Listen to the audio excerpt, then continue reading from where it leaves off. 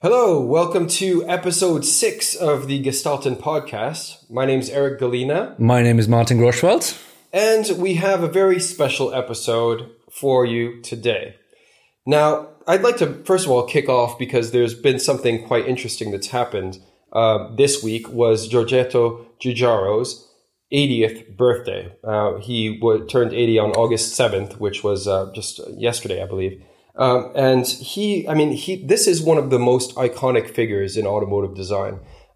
This is a guy that started out at Bertoni very young, moved into creating a whole range of cars for a number of automakers. I mean, he was responsible for the BMW M1. He was responsible for Hyundai's first ever car, the Pony. He was also responsible for, just a Lotus Esprit. I mean, there's first generation Golf. First generation Golf is absolutely a huge win for him. And then he went on to design a series of Volkswagens after that. Now, the question really is, there's a few designers that reached a certain level in their career that then went on to open their own design studios.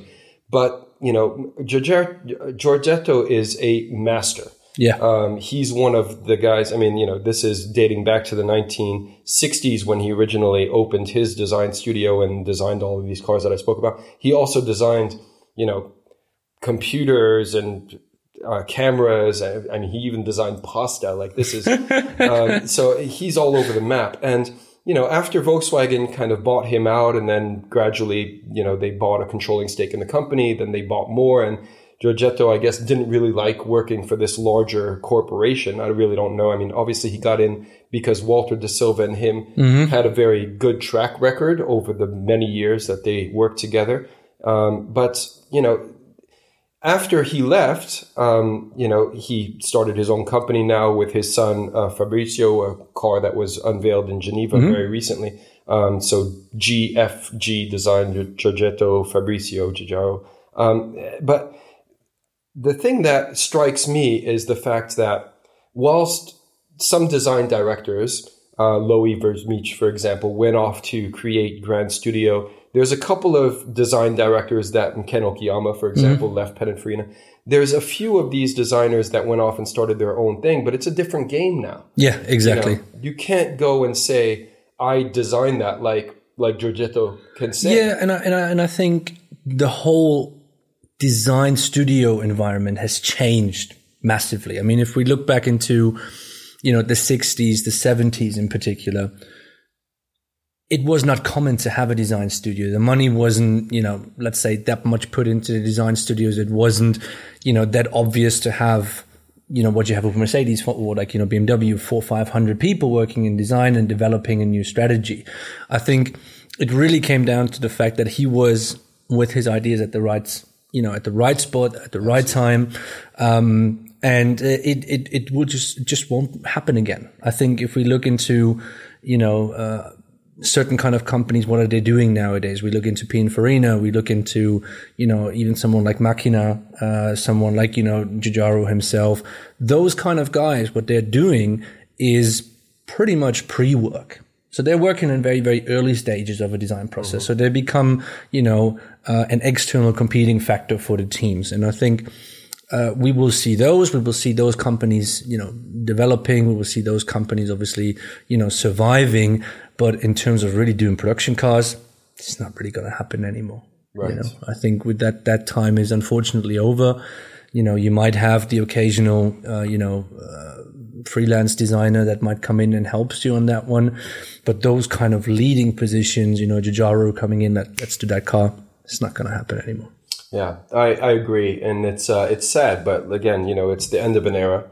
But again, this is a question to you guys. If you guys want to drop a comment in the comment section below, or, just let us know your thoughts. Will we ever get back to that point where, a designer can attain that level, that iconic status that Giorgetto has? He won Designer of the Century back in 1999, so almost 20 years ago. And I doubt that, there were quite a lot of candidates up against him, but, no one can really hold a candle to what he's achieved over the course of his career. It's incredible. Yeah. So, all right. Well, so moving on now to, there haven't been many new cars revealed. No, unfortunately not. There was a little bit of a week, 2 weeks, I would say, since we last recorded. So, but we came up with something else that still has to do with new cars. Yes. I mean, it is a new car, that's been revealed recently. But it's summer and people are away on holiday. I mean, all the automakers are taking breaks and whatever, being cycling around Europe or whatever. But the Buick Regal Avenir made its debut, and that obviously is a car that's catering to the Chinese What a name as well. What a name. Yes. but I mean, Buick, is a massive brand in China, and that concept car, the Avenir, when it was unveiled in Detroit several years back now. I really thought that, and I think Ed Welburn at the time, GM's vice president of design, told me that they were contemplating and considering putting the Avenir nameplate into production. Now, it probably wouldn't have gone over too smoothly because obviously Cadillac exists on the upper end for GM. But it's interesting in that, just like when we were talking earlier about Giugiaro in the 60s, and I mean, back in the 60s in Italy, there were a lot of carrozzeria, and two of which, Ghia and then later Vignale as well, were acquired by Ford. And Ford basically decided that they were going to take these brands. Ghia in the 80s became, I think it was the 80s, maybe even before that, but became then a trim level on Ford's existing products. They didn't really do much after that. And the same thing in recent times, in the late 20s or the early 2010s, I would say, with Vignale happened. And this is exactly what's happening now with the Buick brand, because this is the third vehicle that they've created with the Avenir kind of at the upper end of the trim. Now it's just a trim level, so it's kind of different, as it's not what what Vignale was or what Ghia was. But clearly, I mean, developing a new brand from scratch. And again, for GM, this may not have worked because obviously it goes head to head against Cadillac, but Cadillac is unknown in China, which is where GM is selling massive amounts of Buicks. So, but to invest that level of money to make Avenir a brand like, for example, Lexus or Infiniti, a premium, luxury brand, like Genesis has done very recently, is very interesting. I was curious to hear your kind of take on, trim levels versus, adding a new luxury premium brand into the market. Yeah, I think it very much depends on what the whole company has to offer. Yeah, I mean, if we look into the kind of, or if we analyze a little bit at the moment, for example, what happened with Opel Vauxhall, and moving into PSA, a lot of people were asking, like, how does this make sense? So if we analyze that to a certain kind of degree, we could say, well, maybe Opel is moving into a more of a premium sector. Yeah. So obviously there is the DS brand, which is supposed to be very, very premium, very, very high level, but there is still enough space because the idea of PSA, Peugeot, Citroën, and Opel are so close together. The question is, like, how can you diversify it? But this costs a hell of a lot of money.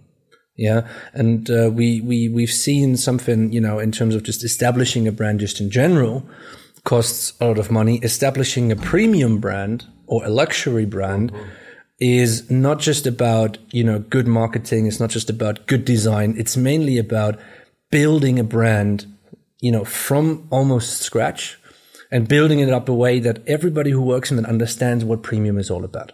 Absolutely. And I think this is nowadays very, very difficult, because if you think about what is the goal of the car industry is to sell more cars. We see a fight between, Toyota and the Renault Mitsubishi and the Nissan Alliance and Volkswagen Group. It's like, we can sell more and more cars. Is premium the whole thing, or is it just about, selling as many cars as you want to? So really establishing into the premium market is difficult. And, if you ask the question, just like, who do you run against? I mean, how do you want to compete with 100 years of Mercedes experience, 100 years of BMW experience when you start from scratch, and I think you need to be bold. And, when we talk about bold and daring, Genesis obviously comes to mind, but then look at, the idea of the Essentia versus a G80 and a G90. They are miles apart. Yes. But again, I mean, that's a concept vehicle and the team is fairly new. Yeah. Many of them have not had occasion to work on a production vehicle. For Genesis, What we will see coming out of that studio or coming out of Genesis in general from, the 3 studios is going to be impressive because of this newfound team. Without a doubt, it's going to be quite different than what we've seen certainly in the early stages of Genesis. So it's something that's very interesting and something that I'm really looking forward to. But yeah, I mean, developing brands and new brands is very costly. But obviously the way forward is to develop these new premium brands because the profit margins are massive. Yeah. But you have to develop them in a certain way where you're going to elevate the perception of the brand. And that's really the critical word is the perception. Because if no one knows who you are, you need to present yourself with in a certain way where people will automatically equate your brand with, it has to be synonymous with luxury or whatever message you're trying to convey. And I think the interesting thing nowadays when we talk about the new generation of cars, luxury can be seen in different levels. We can go back onto a Rolls-Royce level, which is then, luxury in terms of materials that you're using, in terms of bespoke design. But we can also talk about technology. If we look into a Tesla, for example, the Tesla in terms of materials and quality is not that great. Let's be very, very honest. It's a good vehicle, but it's nowhere close to competing with the Mercedes. In price it is, and it makes it up for having new technology, having the EV, the EV setup, but also having the, let's say, touchscreen that goes in hand with it. Yeah. So we really need to understand nowadays there's different kind of levels of luxury. And I think this is where it becomes extremely interesting in the future for us to discuss what kind of group of people prefer what kind of luxury. Yeah. And, that's going to be interesting to see, especially from a technology perspective. Absolutely. I agree. Yeah. Technology is opening a whole new realm. And yeah, you're right. I mean, the perception, people now, consider technology such as electric vehicles to be some form of luxury because it's avant-garde, it's new. And so that's very interesting. Yeah. Right. So we're going to be going to Pebble Beach later this month. I'm not, you are. I am actually going to be on holiday. Happy days. Eric is going to enjoy the California sun. Enjoy the California sun. I mean, somebody's got to do it. But yes, so I'm sure we're going to see quite a lot of interesting projects, including Genesis, and quite a lot of interesting debuts, probably some surprises. So that's something that I'm definitely looking forward to. One of the best shows of the year, I think, for now. And it's very interesting because it kind of brings us back to what we were talking about last week or 2 weeks ago, which is how manufacturers are basically, the auto show, the traditional auto show is dead. And we're moving towards now new ways of reaching customers for these manufacturers that are exhibiting now in the Quail or Pebble Beach on the concept car lawn, or maybe outside of some restaurant in Carmel where there's going to be just a ridiculous amount of cars. All of which I'll be posting on Instagram. But we've heard some cool kind of rumors coming out that obviously Audi has shown a teaser. Mm-hmm. That's right, yes. There were some rumors, but there was no substantial proof to it that Bugatti might show a very, very first early stage of the Devo, I think it's called, the new kind of potentially a Chiron successor, which would be super exciting, I think.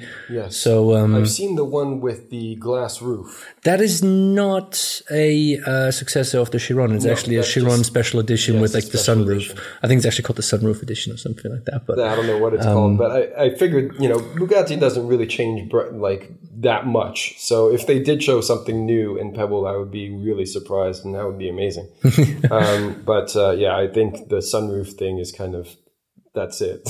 I don't know. I could be pleasantly surprised. Who knows? So you see that, there's really not that many new cars if we have to talk about a sunroof in a Bugatti Chiron. That has happened over the past couple of weeks. But Pebble Beach is going to be cool. So in that kind of regards, of course, follow Eric on Instagram and on all the social medias, because he's going to be posting some really, really cool pictures. Yeah, if I've got internet reception, which we'll see.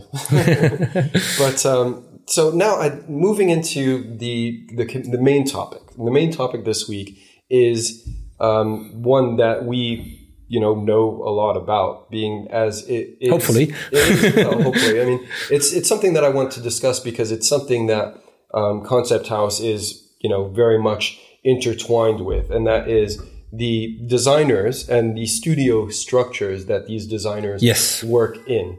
So it's a topic that I wanted to address, and basically just to shed some light on. A lot of people don't really know how things are run. Certainly not people that aren't designers working in these environments. And there's a lot of people that consider what manufacturers feed out and seeing in terms of like the face of the brand as being the designer of. And, so people like, say, Ian Callum from Jaguar, he's been better lately in terms of bringing out his team and showcasing. But nonetheless, when you speak or see, how these people are portrayed in the media, it's always, Gordon Wagner is the designer of. Yeah. So it doesn't really work that way. No, it doesn't. It doesn't. The structure of a design department is something that is very particular. It is also something that is, let's say, it can be very simple to describe, but it's a very, very complex structure. And it's also something that, even though it has a structure that kind of, applies for every design studio in the world, there are certain kind of levels that might differ. Yeah. And, so we will just move into that in just a little bit. But before we do that, we would like to bring someone in for this whole topic, because there's one thing about the design studios. And, when we cut back to this, we will have Daniel with us, is one of our colleagues. And Daniel will tell us a little bit more about, his part of the whole idea. So, we will be back with Daniel in just a few minutes. All right. So welcome back. We now have a special guest joining us, Daniel Schoenfeld, who is the counterpart to Martin at Concept House. So, Daniel, tell us a little bit, how did you guys meet? Let's go back. It's quite funny, actually, because we met in 2014 in London when we were both working for the same agency. And he actually was there, I think, for nearly a year. And when I joined, I obviously was quite junior. And I really expected to join a team of native English people, really, obviously being based in the UK. Turned out it was a team of 10 and everyone was from Stuttgart area. So, being from Hanover, quite having to deal with this funny accent they are having. I think we met and after the first week was just flying and we got along quite well. And then 2 years later, basically, we decided, obviously, to establish Concept House in 2016. And now we're here. There we are. That's pretty much it. Nice.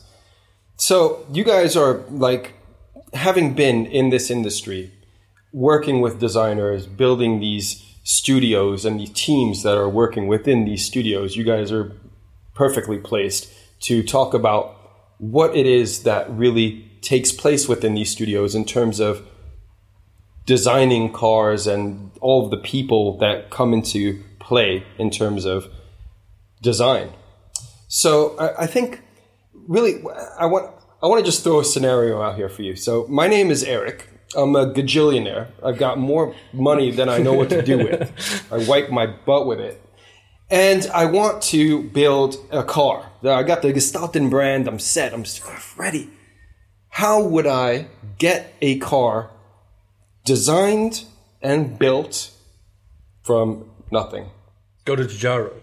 Well, that's not really an option. If you would be in the 60s now. But no. I'm a guy that wants everything done myself. I'm going to build it. I'm going to pour the concrete down. You know what I mean? I'm going to build the building, the facility, and bring in all the people to make my car and build my company. Because it's not going to be just one car. It's the Gestalten brand. And we're going to build. We go all the way. We go all the way. We're going to sell globally.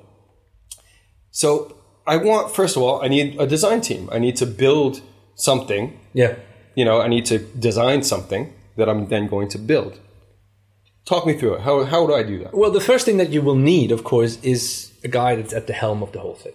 You need a guy who's running the design, who has a vision of building not just a brand, but building a team, a studio environment that people feel comfortable.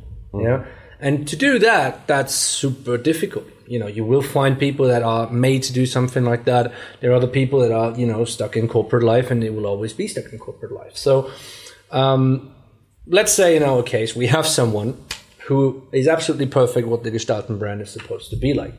So, apart, a lot of people, especially when, you look into the media, it sounds like, Gordon Wagener is the only designer at Mercedes, which not obviously is not really the case. Gordon has a very, very big team behind him. So it's a very, very complex and time-consuming and, financially intensive situation that we have to build, and team that we have to build. But the general kind of overview from a design perspective is it's extremely complex. We have a team of designers, and that team of designers is usually split in, it used to be 3, now it's 4 different areas.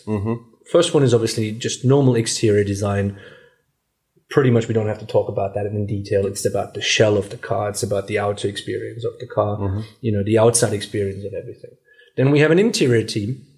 And this interior team is, what we call nowadays mostly a geometry team. So they play really with the volumes of the car on the inside, with everything that is haptic, so everything that you can touch on the car. And over the past few years, we really had additions to that team, which was from the digital side, what a lot of people now call UI, UX, HMI. There's different kind of product names for that, or digital product, or whatever you want to call it. This can also be a separate kind of entity, a separate kind of team, which very much then depends on where you put the focus, if the digital is more important than the geometry, for example. So that's already 3 of pretty much what we have. And one of the most underrated departments in anything that has to do with design is color and trim. Yeah. But does that normally sit within interior design? No.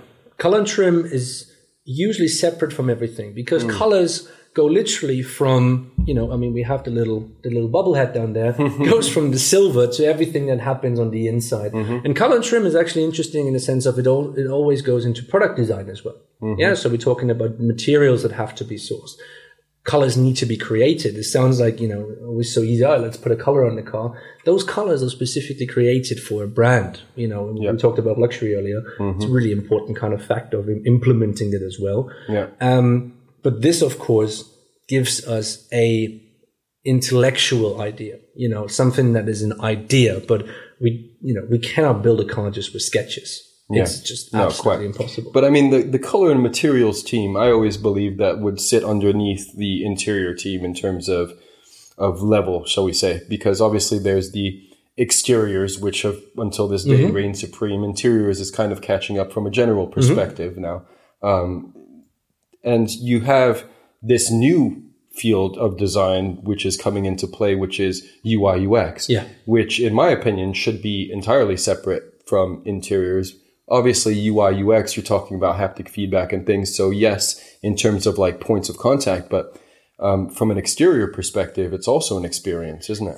This is exactly the thing where we're getting into, let's say, a lot of definition problems. Because if we look into a Byton, for example, the Byton in its concept form doesn't have, any kind of ways to open the door apart from a facial recognition or from an app. I mean, Tesla has, the app to open up your car. So the experience level is going pretty much everywhere nowadays. We're going even on a, corporate level in terms of experience. So you can see already the importance of certain kind of sub-departments within design, that a design director really has to coordinate in that situation. And color and trim is exactly like that. Color and trim becomes more and more important because the idea of individualization, of bespoke, is an ongoing process. You see it with Rolls-Royce, for example. Probably color and trim is the most important department for Rolls-Royce because it's ever evolving. We see it in the BMW i3, we see it in the BMW i8.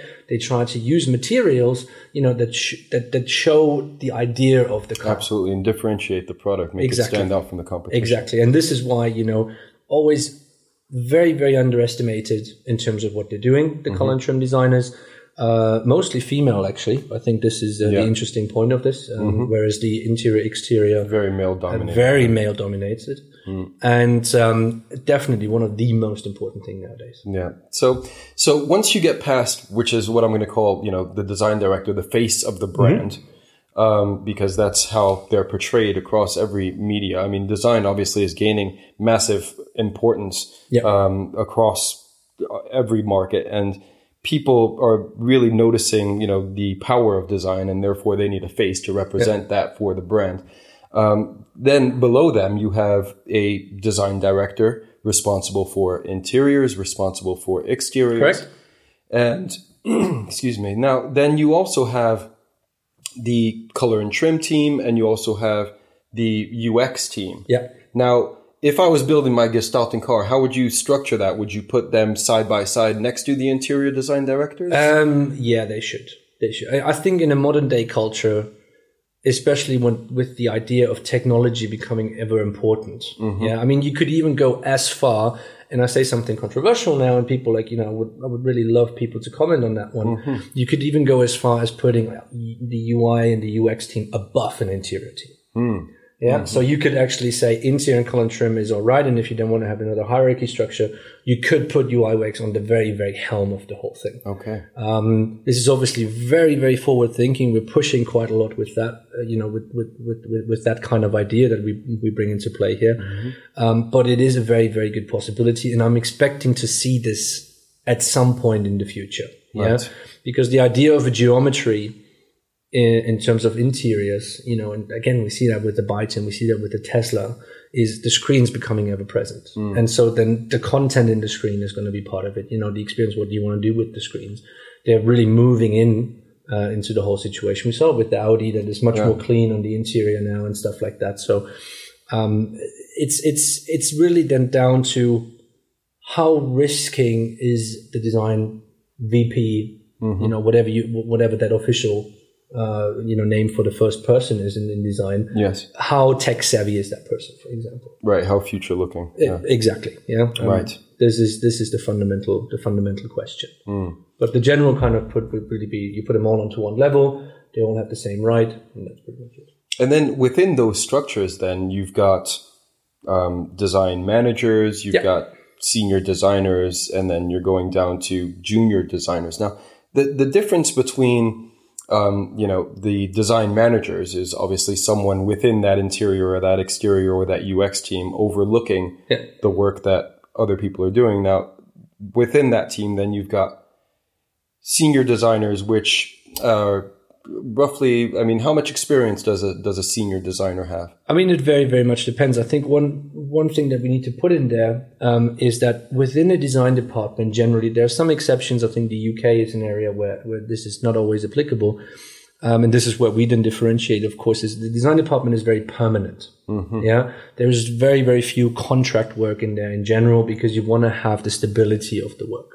With everything in there. Everybody singing from the same hymn book. Exactly. The design, yes. And if you have, it might be very helpful someone to have, sometimes to have a contractor coming in for a year or so. But the general kind of idea is we want to have a constant workflow. That's not going to change much and it's going to be constantly going. So That's the idea. But it's also sometimes helpful, I'd assume, to bring in contract designers with a completely different viewpoint, which could then integrate well with the team, of course, but come and look at it from a different perspective. Especially with, I mean, in the German environment, this doesn't really happen. It has on a few occasions. Back in the day, yeah. Yes. I mean, Martin Longmore is a good example for that. That's right. Audi TT. Exactly. It's not really that common anymore. Yeah. But coming back to your initial question. Yes. You have certain kind of experience levels, you know, and the experience levels, they have had a kind of, let's say, resurrection lately in terms of cool names and what you can call them. But it really comes down to the experience, and then it comes down to the studio environment. I mean, if we take our example now, we built the Gestalten car. We want to put it into production. Yeah. So for our purpose, a senior designer would be someone that can really help and has the experience to bring a car into a production level. Yeah. Some other companies really go just after experience. They don't care, like, you know, what kind of projects you've worked on. It's like you have 8 years of experience, so you're now a senior designer. Right. Yeah. Has to do with like promoting factors internally and stuff like that. But the general kind of idea is to say, very much depending what you want to do. Yeah. And if you then say, I want to work in a production environment, okay, then if you want to be a senior designer there, you have to have experience in certain kind of production levels. Yeah. Juniors have a completely different kind of status in that company. Yeah. Yes. Juniors. Well, the term sketch monkey is one I've heard. Sketch monkey is a very, very bad term, which is unfortunately true for a lot of companies. No, they're the idea generators. I mean, they're the younger generation, the guys that come in with a whole lot of energy and a completely different viewpoint. Exactly. I mean, the idea sketch monkey, just to kind of explain this to everybody because we love it so much. A sketch monkey would pretty much be a company, or like, you know, a company working with sketch monkeys is they hire 10, 15 junior guys. They all sketch like the hell out of the whole thing. And after a year, they would say 5 survive. That's the idea of a sketch monkey. Yeah, it's not the idea of like I'm pushing a junior to become better and better. It's more just like, you know, I'm bringing all those kind of guys in. I hope one idea is going to be good. If this idea is good, we're going to do it, and if not, well, get rid of everybody. Yeah, so this does happen. Yeah, and unfortunately, it is the case, and we see that not more and more, but, you know, due to the fact that we have more design schools that produce more junior designers. Yes. It is more likely to happen than it was probably 10, 15, competition 20 years is ago. intense. Yeah, I mean, there's so many designers graduating from schools now, and there's a lot less positions being available. Well, I mean, that's actually not true, because if they choose to expand their horizons, if everybody wants to go into exterior, which is traditionally the way that most designers don't do that, then they're not going to get a lot of jobs, because there's so much competition in terms of wanting to be an exterior designer. Yeah. But if you expand your horizons a little bit and want to get into UI UX, or, you know, you're killer at Alias, or, you know, then you stand a better chance of actually making it in this business. Yeah. And makes you more attractive as well when you know. Exactly. And, you know, this is what we just described. And, you know, what we just described is pretty much on par with everything that happens in a creative background. It doesn't really matter if that's interior, exterior, whatever, color and trim. This is kind of applicable for every subdivision. Yeah. But we're still in a position where we're not being able to produce anything whatsoever. We're in an ideation phase. You know, the experience then comes in the execution of the project, but we need we need way more people to actually finish the execution. So I would say, in terms of a ratio, you know, we would probably have 25% maximum of a design department nowadays. Maybe a third, if depending on, like, you know, how you operate, is actually designers. So the people who sketch, you know, and this is I would say a very, very big last resort in this kind of second, or like, you know, first line reporting directly to the manager, which is what happened more and more, which is in operations. And operations includes, you know, a lot of what Daniel does every single day includes 3D modeling. It includes physical modeling, you know, with clay and hard models, foam models, those kind of things. But we have seen a new kind of direction nowadays, which is visualization, you know, in particular VR, augmented reality to a certain kind of degree.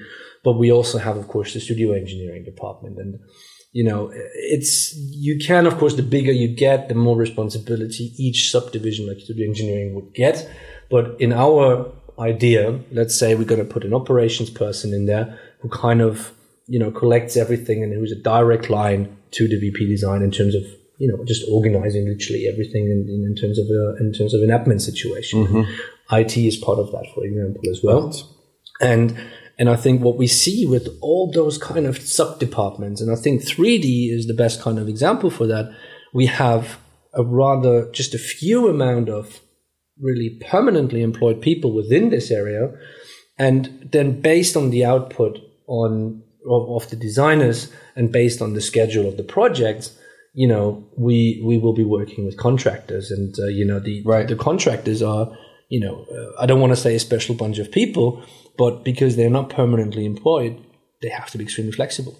Yeah, definitely. But I would also go as far as really saying that, like, if you look at all the contract work which is done in a design studio, I would say they're really the backbone of the company, right? Because especially when you are a startup, you've got a certain amount of permanent people, which are obviously like creating the design and living the brand, and also creating the design language. But in the end of the day, you still need the people to create the product, right? Right. And when you look at the industry, I would say most people who do like 3D modeling, whether it's Maya or Alias or iSimSurf, most of them at a certain stage, when they have a certain senior level basically on skills, they go into freelancing because it's just really popular, right? And obviously it allows you as a contractor to look into different brands and different companies. Yeah, so I think a lot of people think that's really interesting because, like, the most people you speak to, especially juniors, who have been at a place for maybe 2 years, 3 years, and they actually find harder to like find a permanent position at a really interesting brand, and it's way easier for them to become part of a project as a freelancer. Yeah. Right. So I think also the experience they are getting is different maybe than as it was maybe 10 years ago in Germany, because obviously everything like the contracting business as itself is more like a UK-based thing. But I would say at the moment there's no difference in Europe. Like contracting is popular. Yeah, because the pressure has arisen, I think, in terms of financial pressure. Right. Yeah. This is a fundamental point. I mean, the question is that those companies ask themselves, and it's sometimes really difficult to, really hard to say something like that. If you hire someone permanently, you pretty much have to a controlling department, a purchasing department, or like an HR department, guarantee that you can fully work with this person for 10 months a year, because the rest is holidays and stuff like that. But let's say you only have the idea of 6 months of work, and then you have this person sitting around for 4 months. Of course, in bigger companies that doesn't really happen, or it might happen, but not in a case that it really affects them a lot. But this is then where the contractors are coming in. So in a growing process in particular, you can control your cash much better. Yeah. But also in terms of flexibility, because as you just mentioned, the pressure, especially with all the different projects coming along usually at the same time frame. Yes. It's more like a thing that the companies are not even planning like 6 months anymore. It's more like short notice and then deciding, like, it's more like, I don't really like the word, but like this agile approach, right? So it's more like, just another way of saying disorganized. Well, we're basically thinking like this week, okay, what are we going to do next week? And on Thursday, we are realizing, okay, we need those people. And if you think about getting any people on board, like via traditional HR process, it's going to take weeks. Exactly. Even if you have the right candidate and he wants to sign a contract, it's going to take weeks to get him on board. Whereas as a contractor, on Monday he's there. And I think this is like just the value of having those people who are willing and to the contract. Well, in terms of like me and my Gestalten car company, say I've gotten, a huge series of financing in the first round. And then all of a sudden, the economy just goes down the tubes, and all of a sudden I'm like, scrounging just to pay the people that I do have on staff. it would actually make more sense then to bring in, or all of my projects are now getting canceled because I can't do 3 cars anymore. I can only do 1. So it makes a lot more sense to get in, contract, because then I can scale up and down more easily. That's exactly the thing, is because, those kind of times where you build a car and the product planning has been going back for years and years and years and years, those are over. It's a very reactional business nowadays, especially when you look into China, for example, where this kind of contract market is very, very appreciated because it gives you the flexibility. It's, even on our day-to-day level, and, talking a little bit on literally, what we do, you get calls and just like, oh, I need people. And then 2 days later, oh, I don't need them anymore. It's because sometimes, projects are being canceled. You have, let's say billionaires or gazillionaires like yourself, saying just like, oh, I don't like this anymore. And, start from scratch. And then you have to send everybody home. Right. And this obviously it's not the ideal situation because, the stability is always key, and you see it with products. The more stability you have in that, the better the products become. Yes. But I think in today's culture, because of those quick changes, and especially in terms of then the executional part, which is 3D modeling, which is clay modeling in particular, visualization and stuff like that. We see more work with contractors. We see more work with suppliers, but also as well, bigger suppliers, especially when it comes to like the clay facilities where a lot of, new OEMs or OEMs, even the big ones, they don't want to spend that money on internal people anymore. They'd rather go to a supplier and like, do it for us because we only need you 6 months out of a year. Right. And it's in the end much cheaper for us, even though the project might be a bit more expensive, but in the long term it's cheaper for them. And I think this is something that is absolutely fundamental to grasp. Yeah. But it is a mix. I mean, we will never see a manager being a contractor nowadays. I think the important thing, like when you build up the company, is like what Martin said, is like the healthy ratio. Right, so you can't run a company just with permanent people, like you can do, but it won't make sense really. Like it's not effective enough. Right. Right. Whereas obviously, like if you have a company with 20% of permanent staff and the rest contractors, which you rely on, because in the end of the day, they're contractors, right? So if you can only promise them 3 months because you don't know what's happening in the next quarter, and they accept the contract, they're gone, right? So a lot of companies actually underestimate that, right? It's different to a permanent person. Yeah, it's quite risky. Yeah, it's just you have to get the ratio right, right? So you, both extremes are unhealthy, really, right? Right. Now, one thing that you mentioned earlier was that there's more kind of junior designers entering into this freelance lifestyle. And that was interesting because it seems like, contractors, in my opinion, was always people that had a lot of experience, people that, were once at a company and had a lot to bring to the table, and therefore decided that this kind of independent lifestyle was more beneficial for them in their life. But what's your percentage then in terms of, the people that you work with? Would it be, what's the split between junior designers and top level modelers, for example, say in CAS modeling? I mean, this really depends. What we try to do, from day one, is obviously we work with, especially in CAS modeling, with really experienced people, because usually when a supplier or an OEM gets people on board for a project, they've got a tight deadline, it needs to move. And they need the right people on board to basically crack on. But we always try, when we have projects which are not as hot, basically, to get new people on board, people maybe the client hasn't worked with, or maybe even people we haven't worked with. So these might be junior people who've got 2 to 3 years experience at a supplier, and they decided to become freelancers to have a look at other companies, maybe even other countries. So we have a lot of people who are mid-20s, late 20s, no girlfriend, basically, no family, not attached. And they come to us and what's going on in China, or what's happening in Sweden. Right.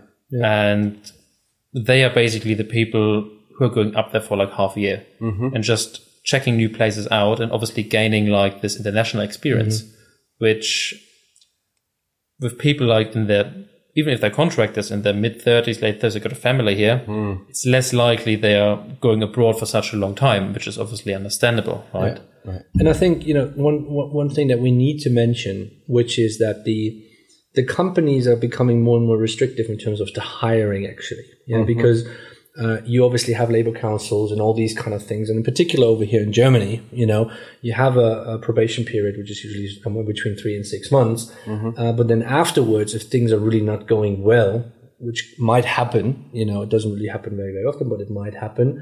It's then really, really difficult to part ways again. Yeah.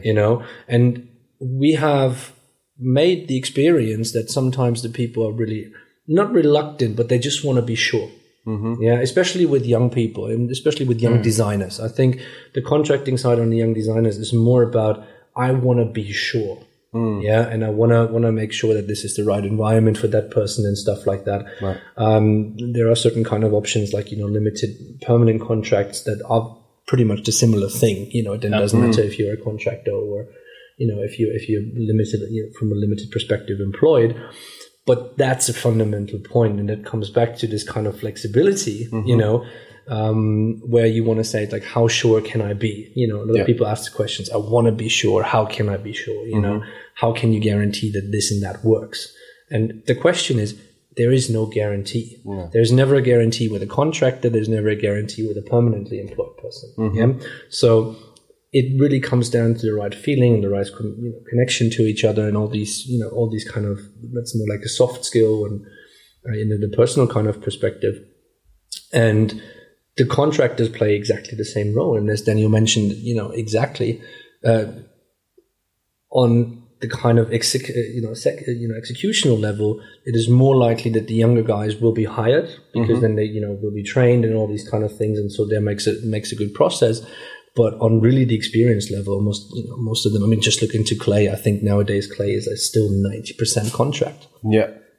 But you staff across the entire kind of spectrum of design. In terms of contractors, you put people that are not permanent staff into color and trim studios, for example, or into these what types of teams do you work with? Of course, I understand, the clay modeling aspect, the alias, modeling and surfacing. But do you, for designers, is there a contract? Say I'm a different person now. Yeah. I'll do a little role playing. Say I'm, I don't know, think of some girl's name. And I've just, I have a couple of years experience at an OEM and I've done some pretty good things in terms of color and trim. But I'm still single and I still want to go out there and find, a different location in the world that I'd want to work in. Maybe, California, say, is attractive to me. And there's an automaker over there that has an opening. Can I then just kind of get on their color and trim team, work 6-month contract? Do you do that? Well, to be fair, I think, first of all, there are two different approaches, really, right? So one approach would be us having a position open and people applying for it. But in your case, for example, if we've been newly in touch, the first thing we would ask you is like, what do you want to do? Right? Like, obviously from the experience you have, like, what's your ambition? Like, not only like in terms of which country, but also career-wise. Because this really depends which company might suit you, right? Right. Whether it's a smaller company, maybe for like a small series production car, or maybe a big OEM or supplier. Yeah. And obviously depending on which country. Yes. And in your context, of course, it always depends, like, what is the project? Why would you want to go, if you come out of a permanent position, go into, for example, a 6-month contract? Where is the flexibility behind those things? When we go back to the studio environment and say, just like, okay, how do we want to build this? Yes. The question is always just like, what are the kind of pillars that we need? And what are the kind of pillars that if people move on, they can be replaced? Yes. And this is, in the end, the fundamental point as well.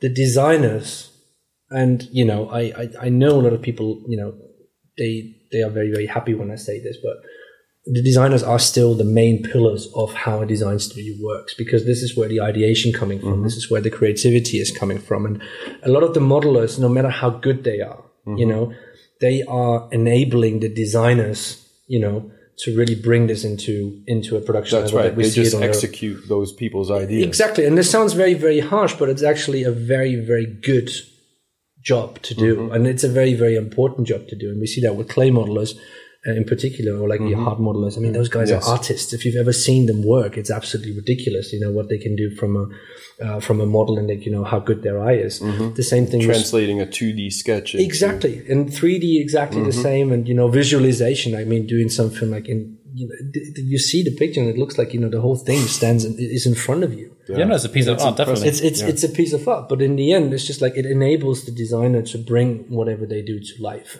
And this is also why in a whole process and environment, of course, this is exchangeable, interchangeable. Whereas if you have, let's say, a design team which is quite small, and you have the best designer leaving, the impact is going to be incredible. Absolutely. Yeah. Right.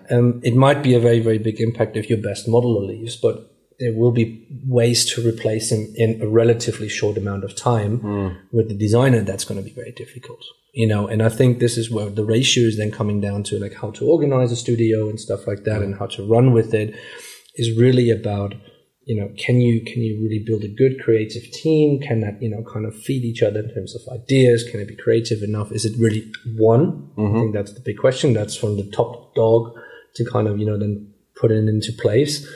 But the executional kind of way, the kind of modeling even. I mean, we've seen studios that were pretty much only designers, and then they've kind of, you know, brought in externals and said, it's like, I do it with the externals, and then, you know, whenever it's done, you know, we still have the designers. I mean, there's all different kinds of models. So they outsourced everything in terms of execution. It was just designers. So junior to senior. I mean, probably their structure maybe skipped something. Maybe it was like junior, senior, and then director. We had was that like a fully fledged studio? There was one project some time ago that was pretty much where the where the client in the end said, "We give you 3 of our guys, and you just do the rest."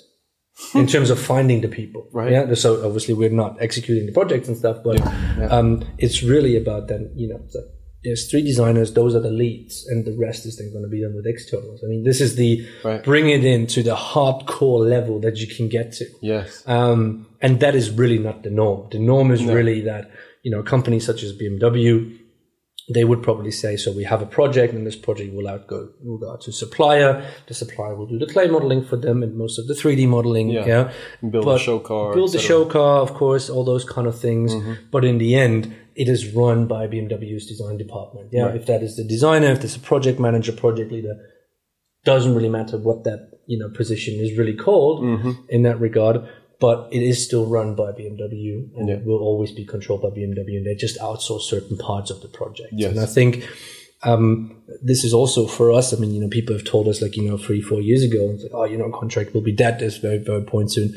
No, you know, you will exactly need the mix of everything, because if we would really go into saying everything is permanent, it won't work, because, you know, it's going to be at the long term too expensive. Yeah, and you never know what you need from one project to the next.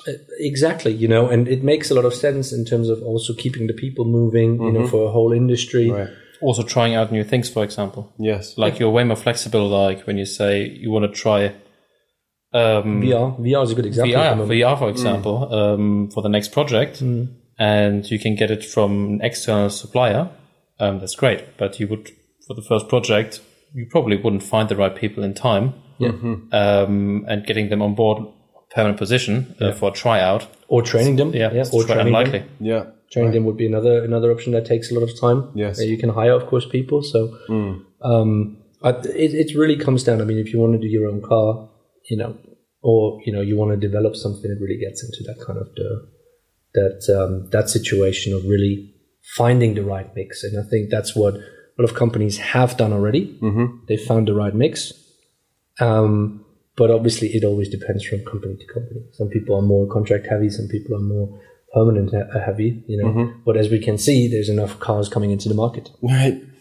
Yeah, it's very, very interesting in terms of dynamic within the studio, because it's not, I mean, I don't know the inner workings of other industries quite as well as the design industry, but I don't think there's a lot of people that work on, contract as much as they do in an automotive design studio. It seems like it's quite, resource intensive in terms of getting contractors, getting temporary employees in on a contract basis. Yeah. Maybe not as many skill sets, I would say.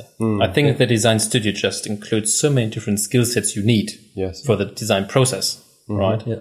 And apart from design, most things you can get on a contract basis if you would want to, right? Yes. And this obviously allows you quite a lot of flexibility depending on what your aim is. Yeah. And I think it also, I mean, in your case, so if you would say, okay, so I can spend a lot of money, the things that you would like to control internally are really the marketing, because that's how you get, the perception of the car is going to be for the broad public. And the other thing is, of course, the design, because you want to know, you want to control how it looks like. Everybody's got an opinion.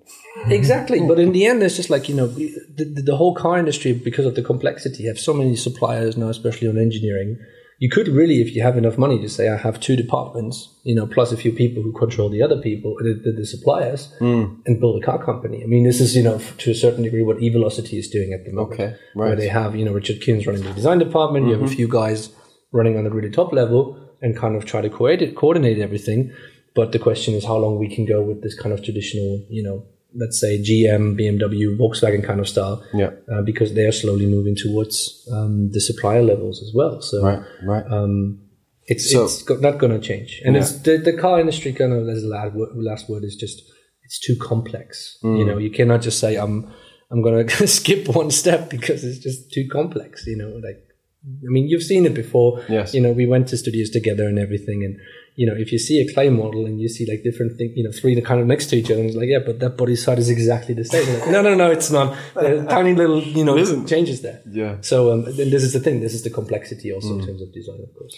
So I thought that was a really good conversation that we had from industry experts here, people that are building these design studios from scratch, and filling it with. You helped with this as well, yeah? I'm working in it now as well, but I thought it was great to get Daniel's input. So thank you for joining us, special guest, Mr. Daniel Schoenfeld. Thank you.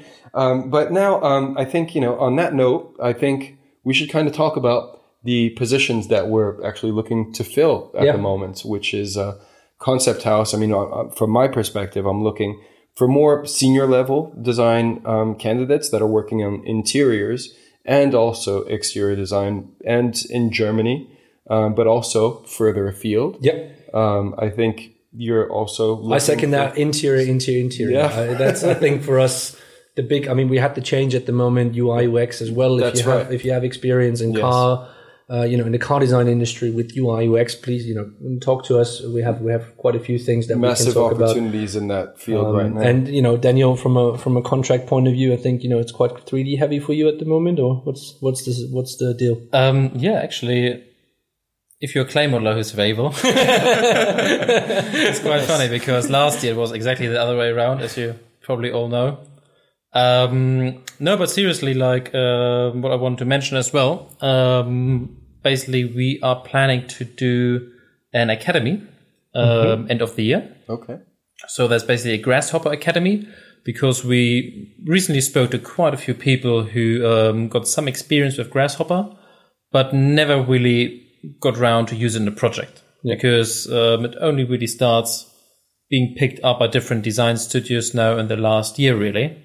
So what we are planning is an academy for 1 week with basically someone who's quite good at Grasshopper. We already got that person, luckily. So on the homepage, we're going to put a bit of a leaflet out. So if someone's interested, they can join the academy. Yeah. I think we're going to start off with 10 places at the beginning, we'll as a trial. Try to drop a link in so people can. And just to tell the people, where is that going to be, in what city? And this is going to be in Munich, Germany, and time is going to be announced, but it should be end of the year when hopefully things are a bit slowing down, because I think at the moment everyone's on holiday, and as soon as they're back, it's going to be quite busy again. So that's the contract guy. You got to hit the ground running after summer. Good. Well, thank you for that. So yeah, I mean, I guess now we're just going to wrap it up. Everybody in the car design industry, in Europe anyway, I mean, you know, the whole design studios are just shut for the month of August. It's gone. So we're going to take a little holiday ourselves, and we're going to come back and shoot episode 7. Yes. When I come back then in beginning of September. So we're going to skip the next kind of, you know, you're not going to see us in 2 weeks. It's going to be a month, you know, so 4 weeks. So sorry to let you down, but you're going to have to wait. But all good things come to those who wait. And then we, of course, you know, by all means, look us up. We're on YouTube now. We're also on iTunes. We've got the Spotify. We've got Spotify. We're all over the map. So do like us. Do subscribe to us. Like us. Share the links. You know, 5-star ratings on iTunes are always great. Always nice. And please comment as well, because we want to know what you guys think. I mean, you know, now we got Daniel in the mix over there. Do you like Daniel? Do you want to see him again? Maybe not. You know, let us know. But this is always fun. So yeah, by all means, you know, look us up. And next time for September, we'll probably do a little Paris preview. Preview, Pebble Beach review, quite. And if we can get it all sorted, we have some plans. I mean, we promised actually last time we wanted to get guests on board. Oh yeah, for this one. Unfortunately, he's on holiday. No, he's unfortunately on holiday. He has some personal problems. Right. But you know, we are very, very good in the process of hopefully bringing someone in for the next recording. So there will very likely be 3 of us again, maybe even 4 if Daniel wants to join again. Good stuff. And in that kind of sense, you know, like us, subscribe, and everything else. And we will see you in beginning of September, 4 weeks. Yeah. Cool. See you soon. Take care. Ciao. Bye-bye.